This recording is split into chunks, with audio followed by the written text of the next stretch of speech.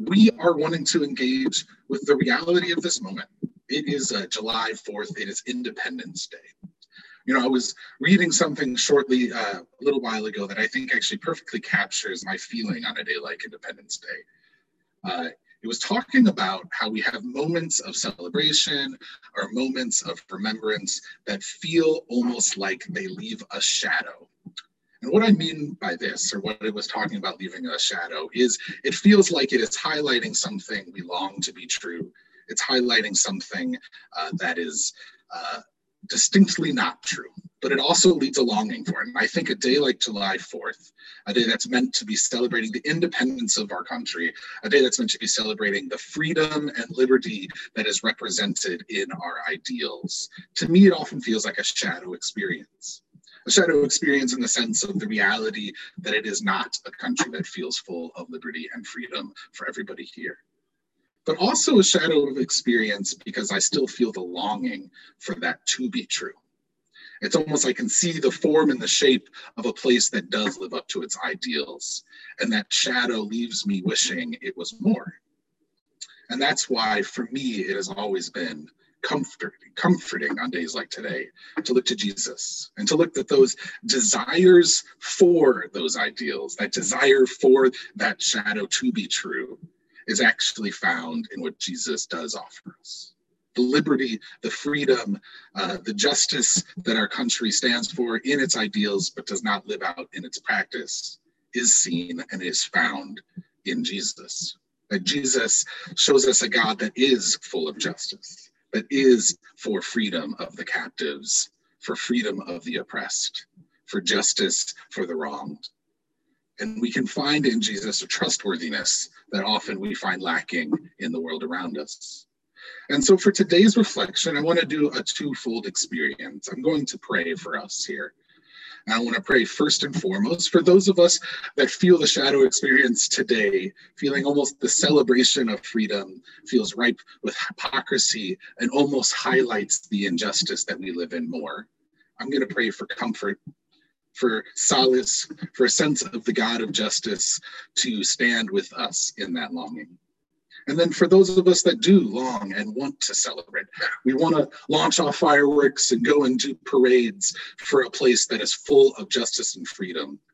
That longing for that to be true, we're going to ask for Jesus to fan that, to give us an outlet to pursue that reality in our own lives, pursue that for the things that we fight for, pursue that in the actions we take in our own life, the things, the causes that we support. That the longing for that to be true would be made closer by the actions in our own lives, not on our own, but in support of a God who also cares to see a world full of freedom and liberty and care, one where we can send off fireworks in celebration of what is true. So if you'd like to pray with me, I encourage you just to try to quiet yourself and get into that space. If not, feel free to just listen along. Well, Jesus, we just ask you to be with us today. For those of us in our community that are in places where they will be celebrating with other people, will be in contexts of barbecues and picnics and parades and fireworks, I pray that the quality of those moments that are full of your spirit would be alive. Those moments of connection, those moments of seeing each other, those moments of humanity drawing close to each other. For those of us who sit here in this moment and feel the awareness of a holiday that celebrates things that are not actually true in our country, that you would help us lament.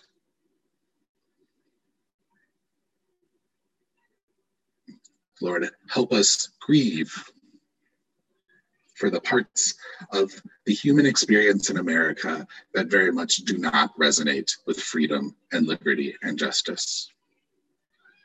We are made richer by acknowledging that reality and not pretending it's not true.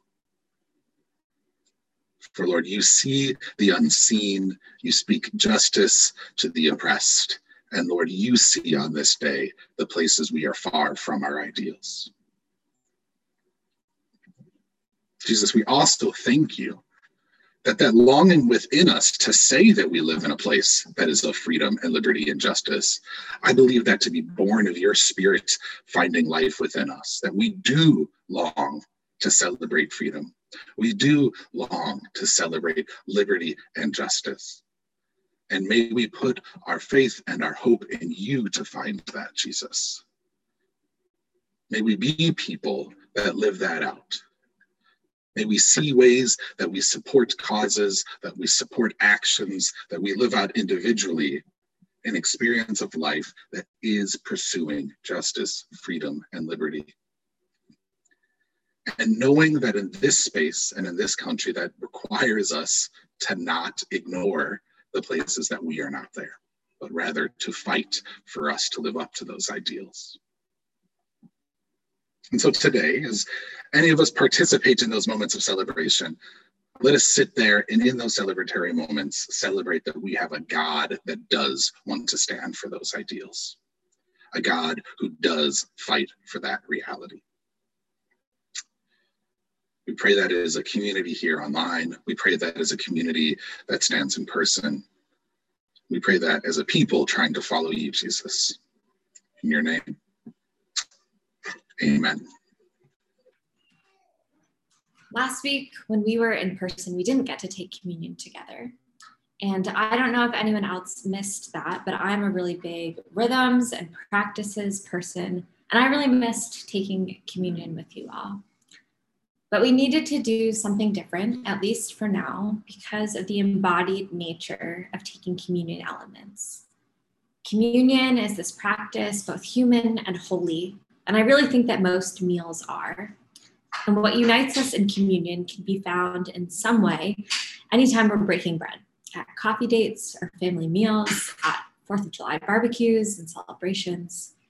However, communion is unique because of the way that it connects believers across backgrounds and beliefs.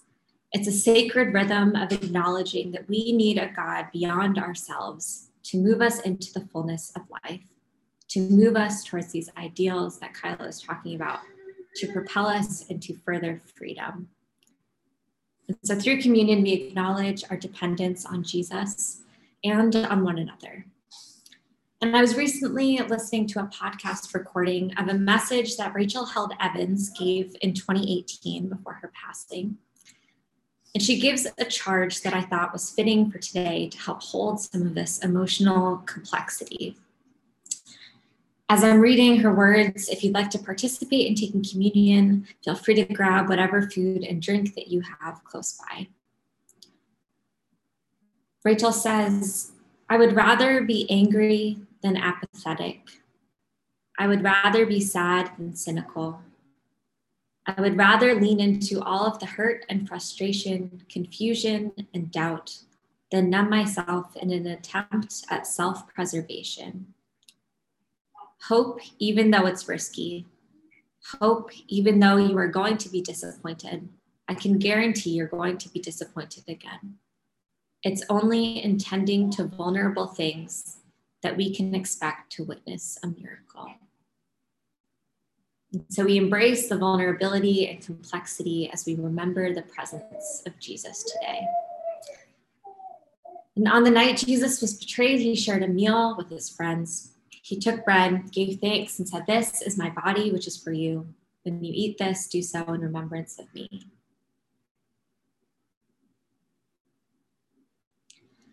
Likewise, he took the cup and said, "This is my blood poured out. Whenever you do this, do so in remembrance of me."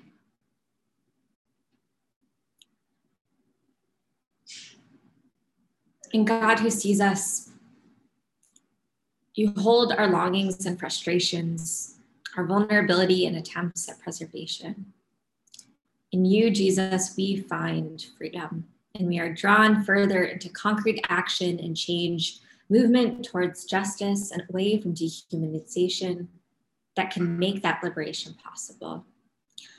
Would you provide a sustaining peace and hope as we seek to close the gap between ideal and reality?